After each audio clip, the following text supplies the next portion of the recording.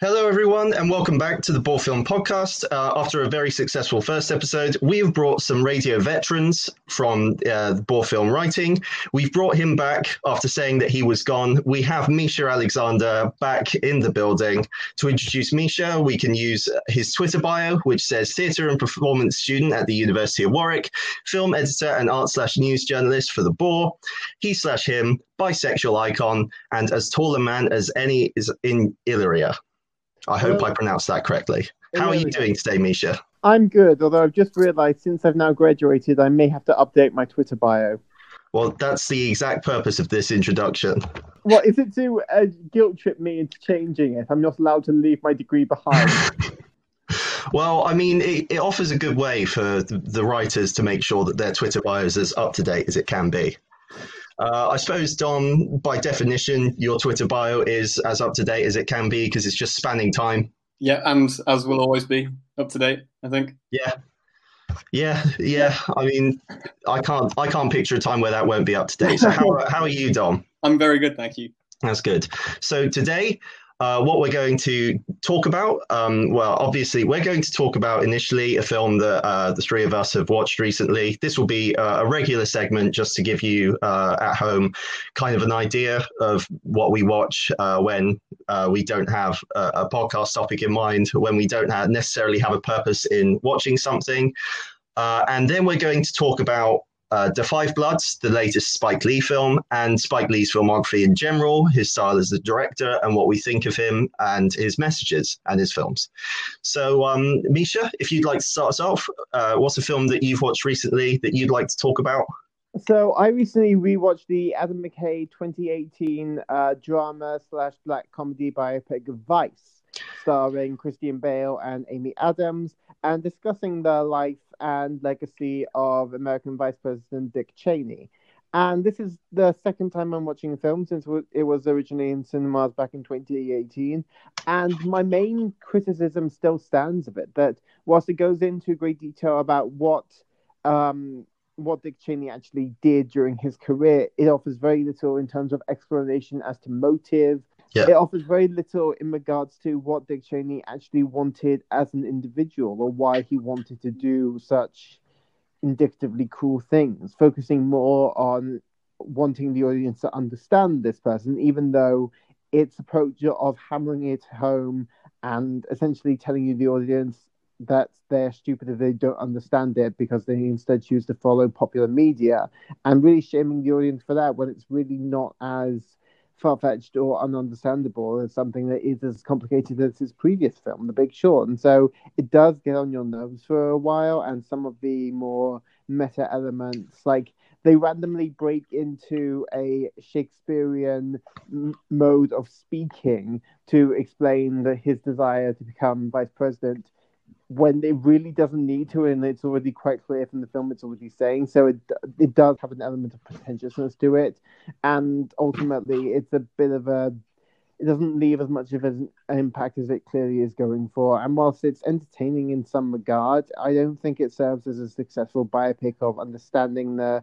person it's trying to go into, and its blatant disdain for its own audience is rather insulting, especially in regard to Adam McKay's previous low-level comedy brigade of films. It's really interesting that you bring up Vice, because that's one film I saw it on Amazon Prime like a month ago. So it was one of those things, because I've always been a big fan of Christian Bale's work as an actor. So I decided to check it out, and I agree on the most part with stylistically. Adam McKay employs the same techniques that he used for The Big Short, and I just don't think they're as effective here as they were for The Big Short. The meta elements of it, and I'm not sure how much I'd agree necessarily with the abject disdain of the audience. Maybe that's something I just didn't spot, but definitely I think it has some pretentiousness to it, even though the performances are all incredible. Dom, do you have any thoughts on?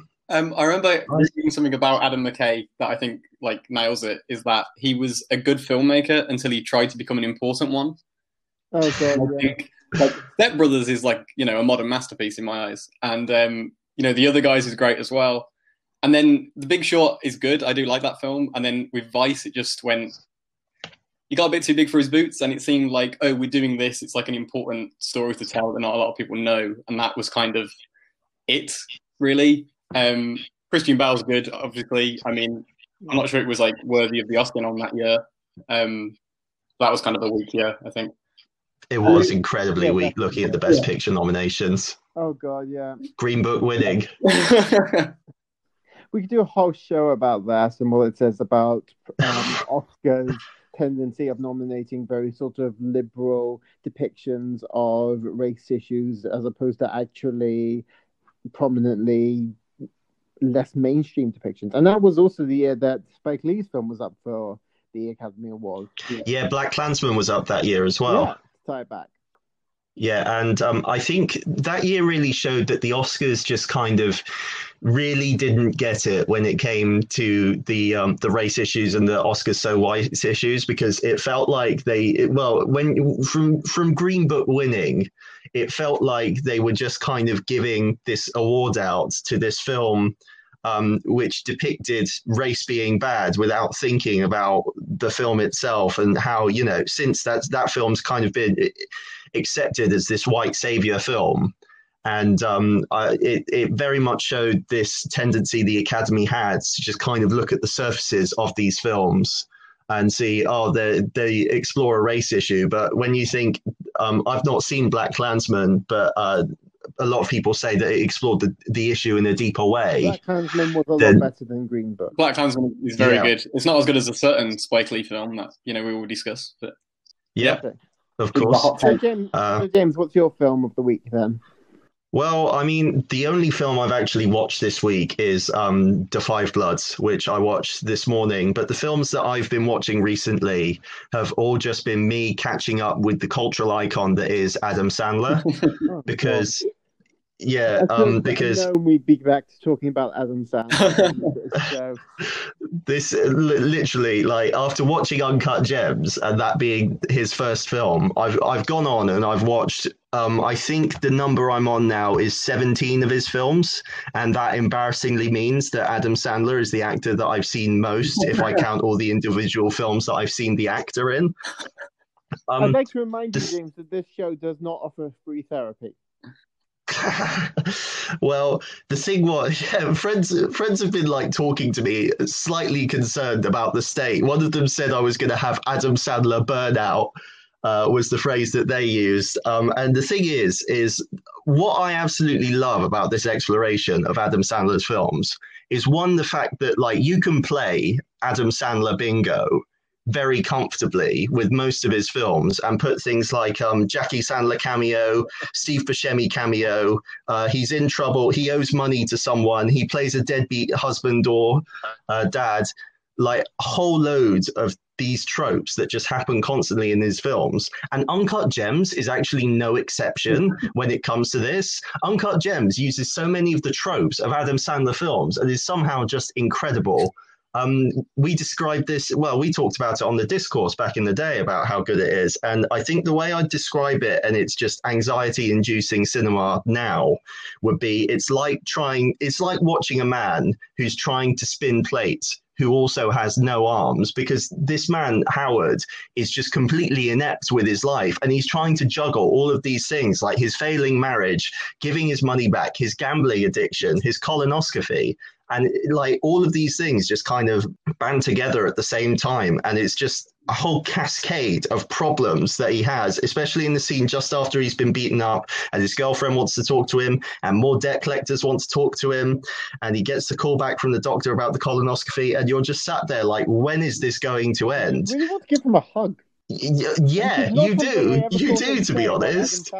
And the thing is like, he plays a complete asshole in that film. He's not a likable guy, but you still want to give him that hug.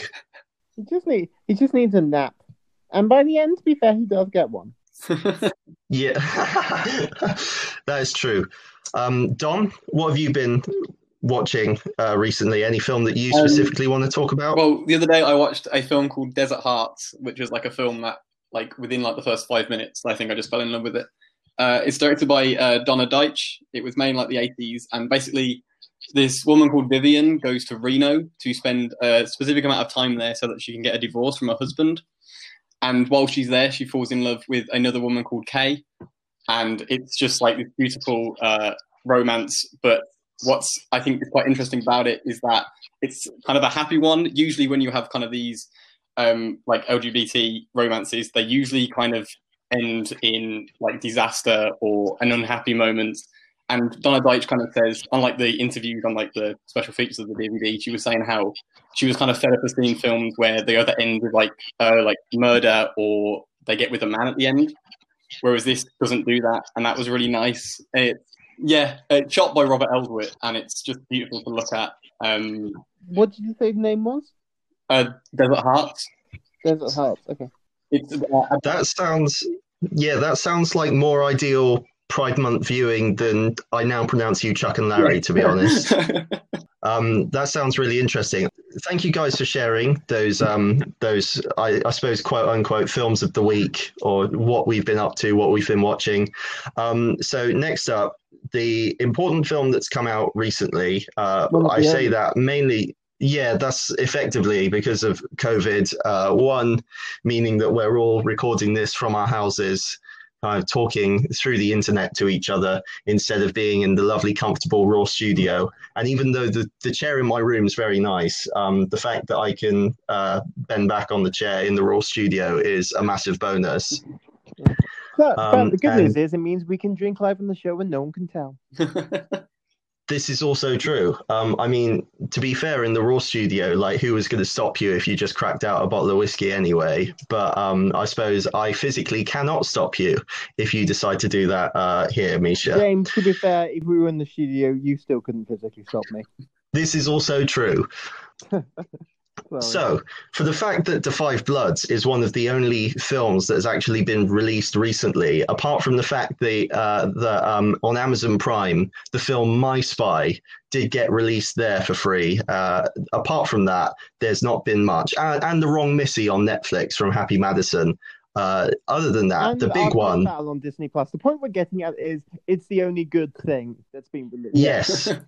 It's the only thing that's probably worth your time out of all of these, as a serious sit down and watch the film, and you'll get something from it. So initially, can we just get some takes in the room? Kind of, are we thumbs up, thumbs down, thumbs in the middle about The Five Bloods? Well, I loved it.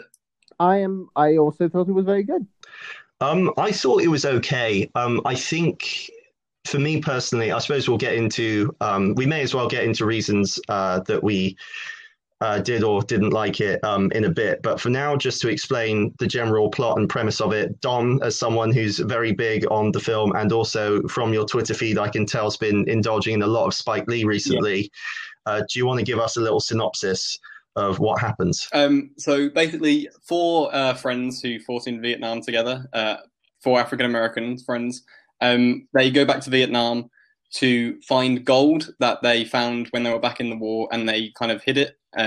They were meant to find it and use it to pay some Vietnamese soldiers, but instead decided that they wanted it, and they buried it to hide it. And then years in present day, they go back to find it and also find the body of their fallen friend, played by Chadwick Boseman, who fought alongside them, who was sort of like their idol at the time in the war.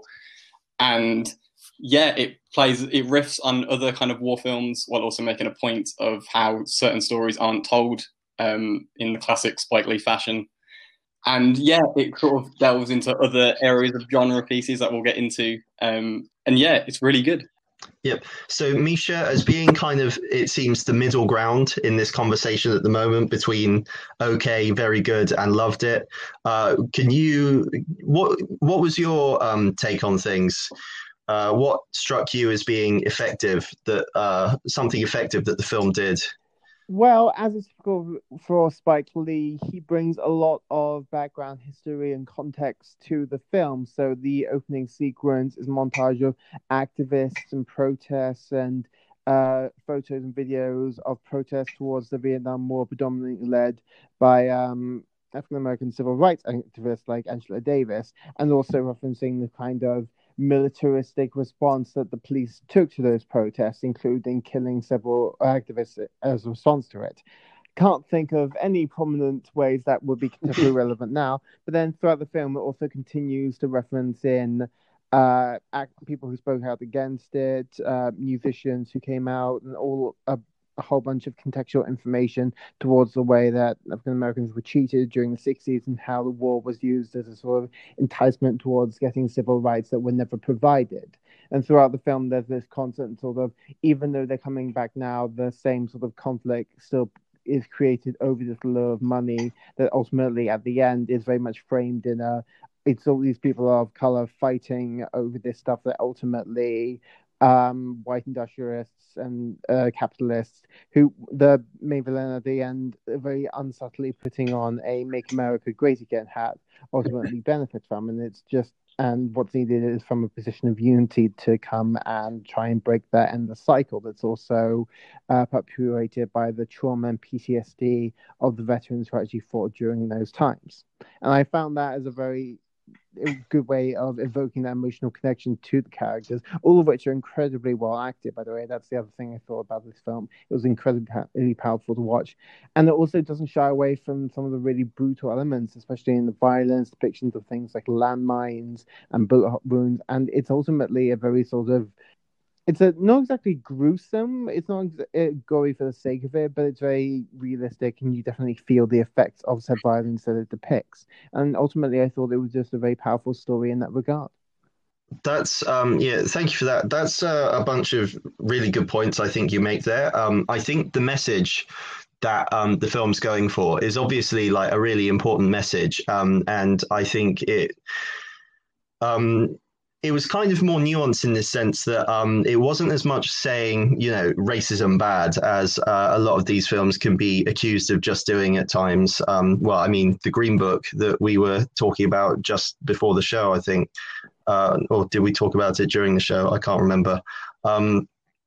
That is a really bad, like a good example of a film that just tries to talk about race. And because race is an evocative thing, you know, there are evocative sequences in that film, but the film itself just isn't very good and feels quite exploitative in places and feels like it's fundamentally just not adding anything to the conversation.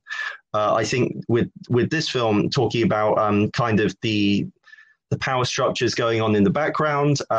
Chadwick Boseman's character of Storming Norman being described as the Five Bloods, their Martin Luther King, their Malcolm X, and his guidance, and using that as a frame of just Chadwick Boseman reminding them, like, look, this is a war where we've been promised some sort of movement towards civil rights after this, but this was the same as what was promised previously in World War II, and just things like that. As this idea that the country of America is, you know, it gets minorities to fight for them when it's necessary, but when it comes for them, their time to fight for the minorities, I mean, you use the word necessary in a very casual way there, but let's also remember that the Vietnam War was completely of course unnecessary in that regard, and was just done as a way of preventing the spread of communism in an attempt to promote and encourage American capitalism. Basically, it's not a necessary war. It's getting killed. I think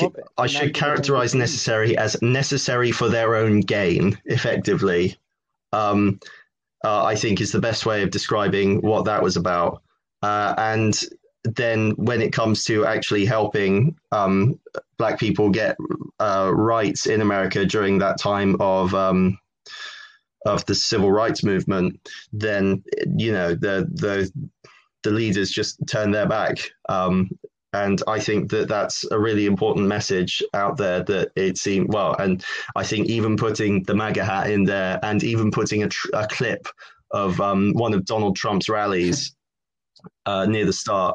What I love about that is the complete, like, no fucks given approach to literally in the rest of the time having accurate captions, giving time and place and people, but in that one they literally just call him President Bonus. Basically they well, Spike Lee, I think, establishes very early on that he really doesn't care. He's giving you a history lesson, and it's his history lesson that's going to be delivered kind of with his biases and so forth. Yeah, definitely. I mean, to return to Black Klansman again, that film ends by directly comparing the murders and or awful stuff done in the 60s by the Ku Klux Klan to the Charlottesville rally in 2017, and directly frames Donald Trump as a continuation of said racism and institutionalized oppression. So it's definitely got an approach of, I am going to give you my complete thoughts, and I do not care if you disagree. Yeah, definitely. I think that certainly works with his montages near the start of, well, at the start of the film, at the very start, starting with Muhammad Ali's famous quote about fighting in Vietnam, and then we get into the actual film itself. And when it's working as an ending montage for Black Klansman, effectively just kind of saying, look, this race fight just clearly isn't over. We've still got these massive issues today. The thing was I found it a bit jarring kind of in the middle of the film, kind of when you'd suddenly get this photo come up when they're in the middle of just having a conversation. I didn't really understand the necessity of that, of saying, like, this person was real, by the way. I was kind of more than happy to trust Spike Lee on that, but I did think that was a bit distracting and maybe took away from the elements of the film where it's this kind of heist movie in Vietnam. Are you talking about the photos of violence done towards the Vietnamese people? No, I'm talking about the ones. So there were a couple where they mentioned a historical figure whose name I don't remember, like the man who the hurdle jumper, that athlete, right, yeah. and someone else near the start of the film that I can't remember the name of either. I thought that was a bit strange, but I suppose depicting the violence in Vietnam, that as well, I think you could probably get away with that just about putting that in, as long as, the editing's not too jarring, which that felt more necessary perhaps than just putting pictures of these random people that well, random in air quotes, that's possibly not the best word for it, but I thought that at times could possibly take away from the immersion that was intended. Dom, do you have any thoughts? I mean, it just goes like the classic Spike isn't the most filmmakers, which I don't really have a problem with it. I mean, that's probably just a personal preference. I mean, mainly because I've watched, quite a few of his films, so I'm kind of used to, his style. I mean, I've seen countless people say how they do have similar issues with it. I find it fine. I mean, it goes as well with, like, I think, a lot of tonal shifts, and you do risk kind of tonal whiplash with it in terms of how many, the flashbacks and the going from, the kind of heist-esque movie to, well, the opening is sort of like a get-together, like, hangout movie, and then it goes into, like, this heist movie, and then it goes into that kind of pressure cooker moment with the mines, and then kind of descends into that typical, is this person going to be encompassed by, like, madness in the jungle? Typical kind of war element, especially Vietnam films. But I think he toes the line quite well, I think. I think that the film's a lot stronger when it's talking about the history of African American representation as kind of like war heroes and so forth, rather than when it's trying to be a Vietnam standard war film. I think, to me, if someone had said to me, imagine a Spike Lee film where it's set in Vietnam and all of the tropes that just come with war films and all of the tropes that come with a Spike Lee film, I think I would have pictured something similar to Da 5 Bloods, especially when it got to the mine pressure cooker moment that you just talked about. As soon as that character started walking backwards, I was like, okay, so he's going to step on a mine and everyone's going to get really scared.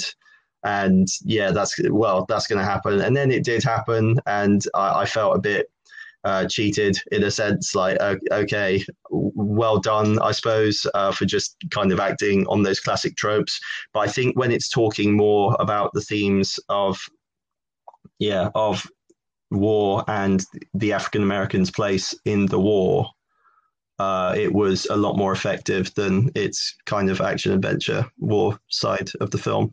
I have to say, though, in regards to the pressure mine scene, I did think it did serve a purpose, and yes, it is a popular trope and standard things happen in films like that. But that doesn't automatically make it bad, as well as it's used in an effective way. And I certainly thought it added a good degree of tension and paradigm shift within the film itself. And so, it was especially what I've seen is regard. heating up as it is with the discussion about gold and what they're going to do with it. I think the tension's rising anyway, and that just adds like an extra moment to it.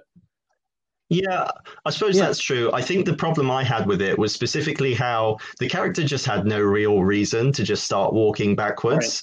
To me, Well, he was angry and frustrated at the entire. I didn't see why he had to walk backwards so far, and then he blew up, and I was just kind of it all felt a bit convenient to me as placement of a scene, but there we are, I suppose. It still did have good moments with the war film throughout, kind of like the final shootout, I thought was very effective. I think what's interesting about the way he's filmed the war sequences, especially with the 80s sequence where it's shot like, a lost 80s action movie that never was, because obviously they name drop like Chuck Norris and like those Rambo movies, where it kind of picks how Hollywood really went back to try and win the war.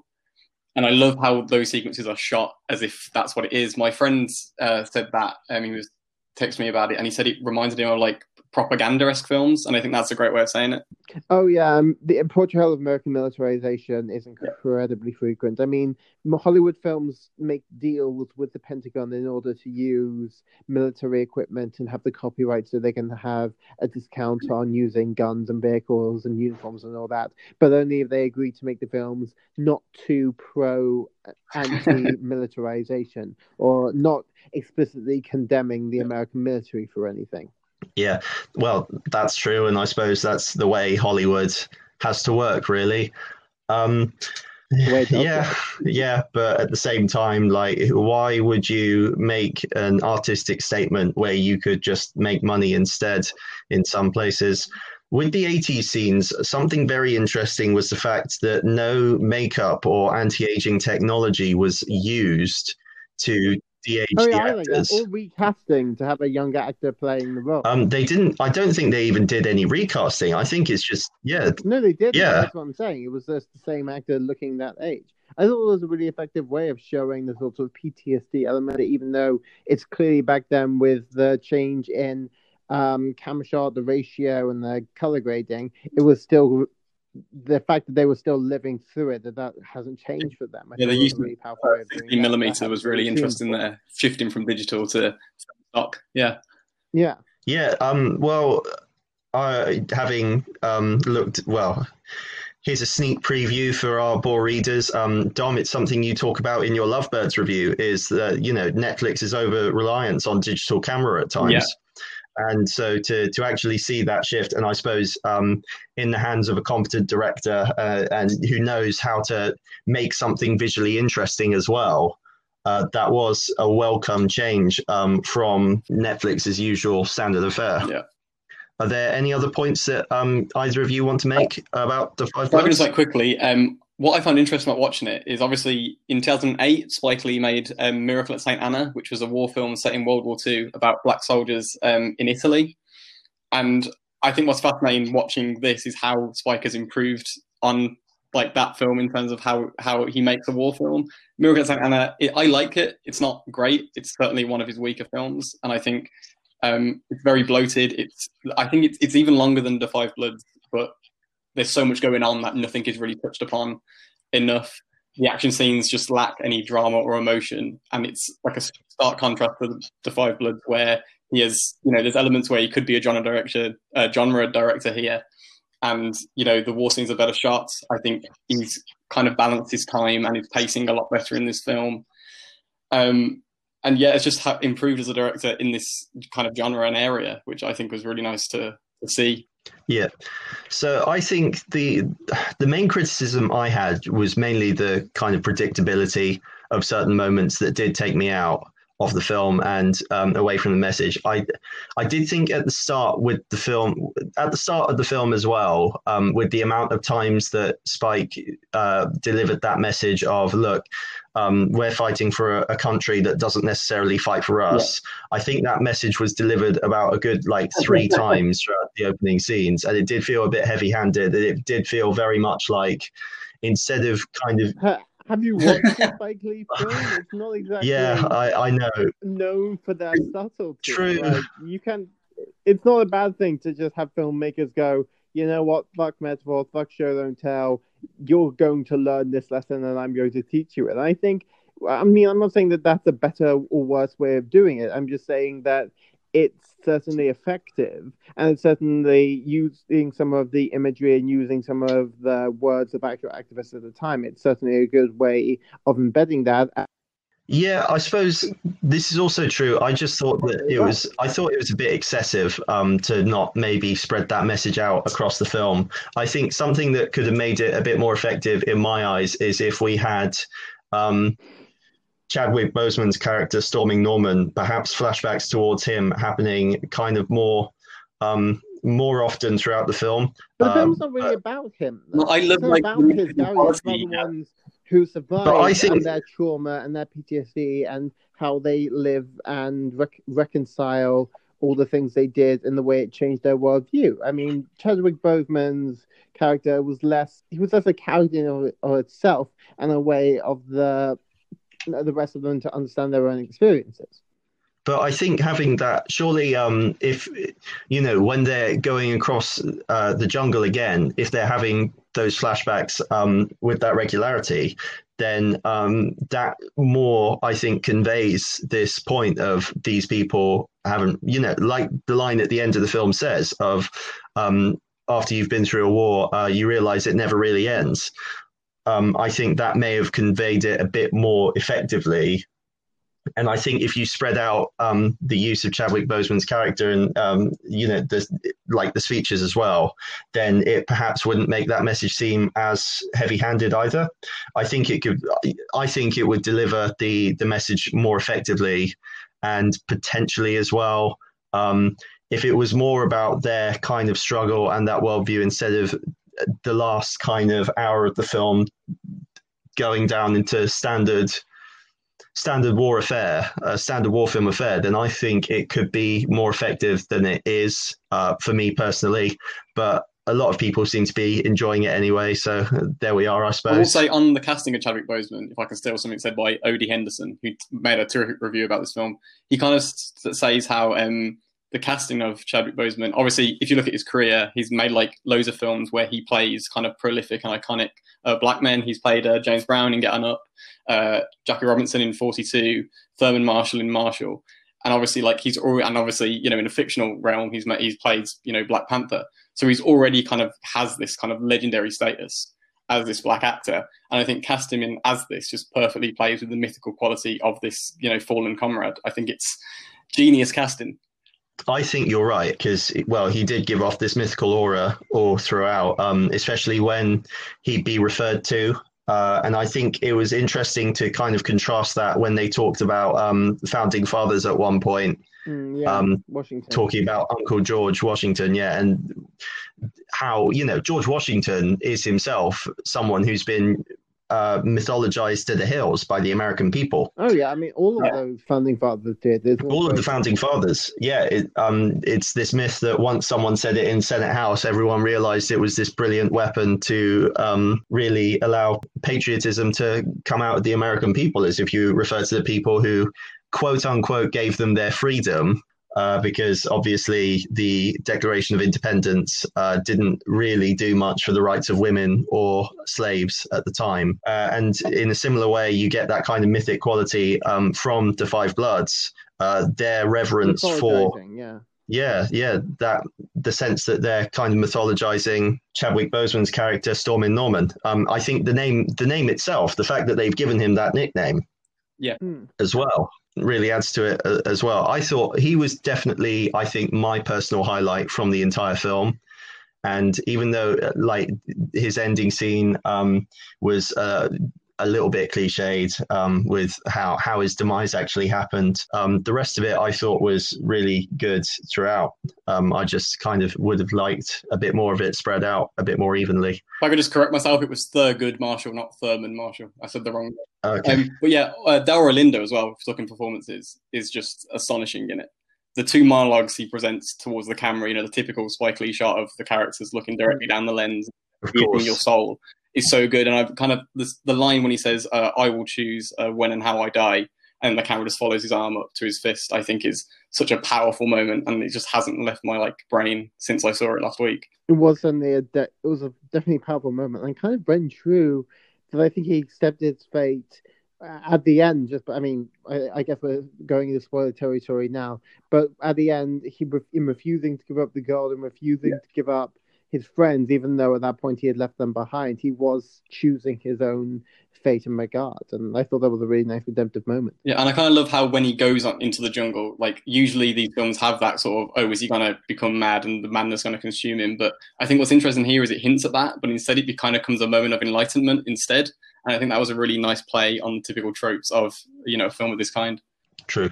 Okay, so if we now move on from The Five Bloods into more Spike Lee's general filmography, I will admit that when it comes to watching Spike Lee films, I'm not. I've not actually seen many of them. I think, in fact, the only one I've seen is Do the Right Thing, which, while it can definitely be argued that that's his best film, there's still just such a wide range to his filmography that we're going to talk about now. So I suppose we may as well start off with Do the Right Thing, because that's just so unbelievably iconic. So do either of you want to give us a brief synopsis? Okay, so on the hottest day of the summer, kind of in a Brooklyn neighborhood, the tensions kind of reach boiling points. Mookie, played by Spike Lee, works for Sal's Pizzeria, and he's a delivery boy. And Sal isn't the most not racist character. He kind of has those underlines. There's an astonishing kind of scene where John Turturro's character just says a bunch of slurs as the camera he's looking down the lens again, a classic Spike Lee shot where he's just spouting slurs and bigoted comments. And this is kind of the feeling between Sal's Pizzeria and the neighborhood. There's a great bit from Radio Raheem who goes and no, not Radio Raheem. One of the other characters, I can't remember his name, but he kind of asks why there's no, black people on the walls. All your kind of customers are black people, but you have no kind of care or respect for black people and this specific neighborhood, and don't kind of take their wishes on board. And yeah, it's kind of like this. Except this day, you can literally feel the heat coming off the screen. Public Enemy are on the soundtrack, and when towards the end, are we doing spoilers? It's a very old film. We might as well. And Radio Raheem is killed by a policeman, and kind of the neighborhood gets rightfully angry, and Mookie picks up a bin and throws it through Sal's window, and kind of destroys the property. And then, the film kind of ends with Mookie going back to Sal, asking for his money for, doing his job. And then the film kind of ends.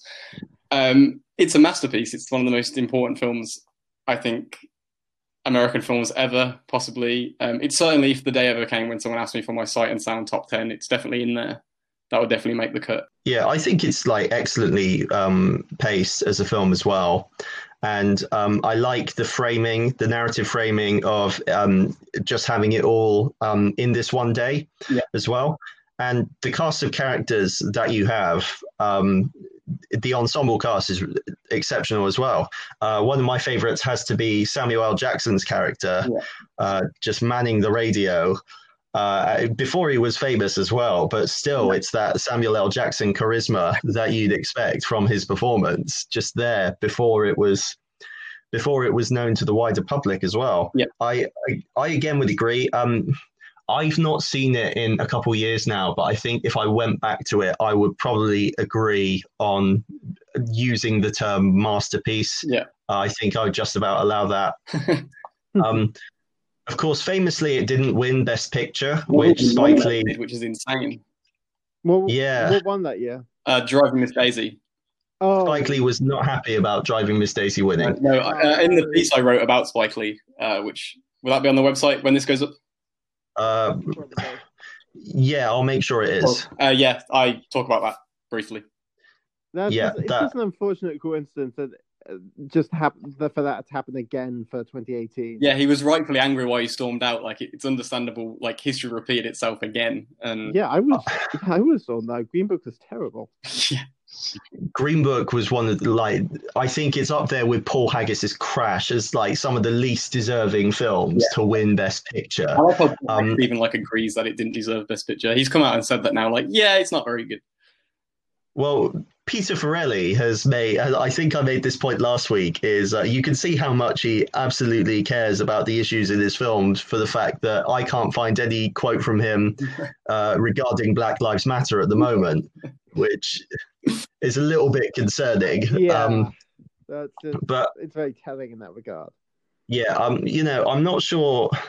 I think Spike Lee has this kind of issue as a person where sometimes he can come across as quite self-important rather than necessarily caring for the movement more than anything else. Because I think that I'm not sure how much I agree with his gesture of trying to storm out of the Oscars for the Green Book, because I think as much as it could well have been him protesting this white savior film winning, it also kind of looks like, wow, why didn't I win?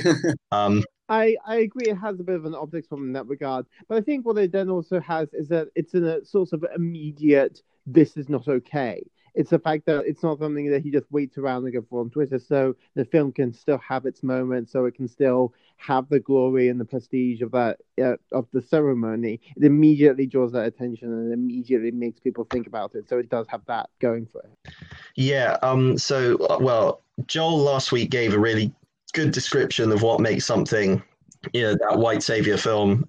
So if anyone is wanting more information about that issue, then I would highly recommend going back and listening to that podcast.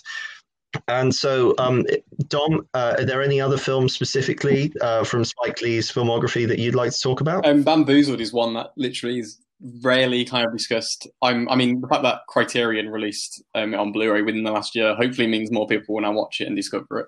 But at the time, it was one of those typical kind of satirical films that people look at and go, "Oh, this is too over the top," or thinks it breaches over from satirical to being what it's trying to make fun of. I disagree. I think in hindsight, we have the luxury of looking back going, oh no, what he was saying was completely accurate and worth saying. It's a very, I think, uncomfortable film for a lot of people to watch, the way it kind of depicts how the entertainment industry has kind of taken, black people and iconography and just completely, misunderstood it and exploited it. There's this really shocking montage towards the end when it just kind of shows the history of entertainment doing this, and it is really like, and it's ingrained in, the work and the industry and society kind of because of that. If you don't know the plot, it's basically this black writer played by Marlon Wayans he never gets any of his pitches put on air, so he decides to pitch a modern day minstrel show. And obviously the network are like, that's a great idea, and it becomes this smash hit, like it's insane. Everyone's watching it. Everyone is in the audience is like a white person, and they're all doing blackface in the audience. And just kind of like a really uncomfortable but kind of crucial film. It was shot using early digital when like filmmakers used to play about with handy cams and whatnot, and that kind of adds to the urgency and just the uncomfortable nature of it. But it's a crucial film and it's really good. I think I think it's one of his best, easily like top 3 for me at least. If you can find it, watch it. I did confess that I've only seen To Five Bloods and Do the Right Thing. So that will definitely be added to my watch list. Thank you very much for that recommendation.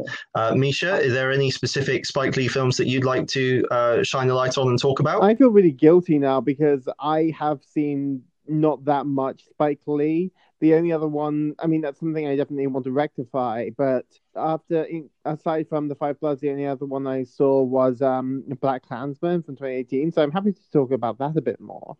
About what I found interesting about that was not just the plot itself, which had that sort of blend of, intense politics for the time, but also had a bit of a comedic undertones at times, but in a sort of very dark and bleak way. But the way it sort of very much incorporated history regarding activism and culture of African American at the time, how it would just pause the movie and, oh, here's this speech from this activist, or here's this conversation about blaxploitation movies of the era, and just use the film as a way of educating people about these topics in a way that was not furthering the plot, but was definitely meant to have an impact on the audiences themselves and continue this culture of the conversation around, well, the African American culture at the time. And so I thought it was very appreciative in that regard. And it's definitely something that, in regard to the style, I like the very sort of forward Brechtian elements, where it's definitely more about making the audience understand what this has meaning of, and not just separating it as a piece of entertainment, but as a piece of political messaging. I'm always in favor of works to do that and trying to end up doing it really well. And so it's definitely something I feel guilty that I haven't seen more of his work, and definitely something I should rectify over the next week or so. I can recommend more if you'd like. Oh yeah, go for it. Before Black Klansman, he made a film called Chirac, and kind of my issue with Black Klansman kind of stems from it being the first film immediately after Chirac, where Chirac is basically, it literally begins with the words "This is an emergency" flashing on the screen like a siren, and that's the kind of urgent energy that is maintained throughout the entire film.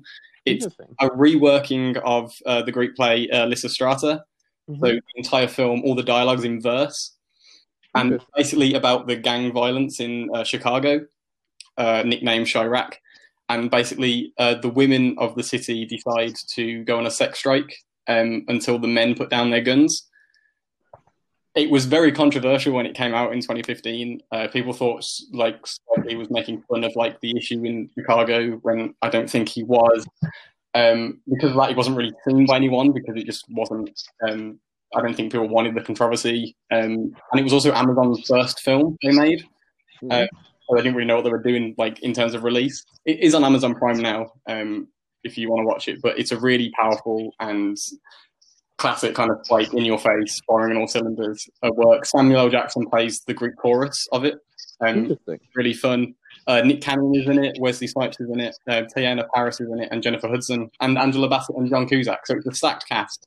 Oh wow, yeah, it is. And he also did a really good biopic, so I've heard, of Malcolm X as well. Oh, Malcolm X is like an epic on just so many levels. The opening, of course, is this, I can only imagine watching like that in the cinema in America somewhere, where he burned the American flag before an X as the speech, saying, I charge the white man with being the greatest criminal on the planet. It's insanely powerful, that opening, and I can only imagine watching that in an American cinema and seeing the reaction to their flag being burned. I think that would be quite a reaction. That flag.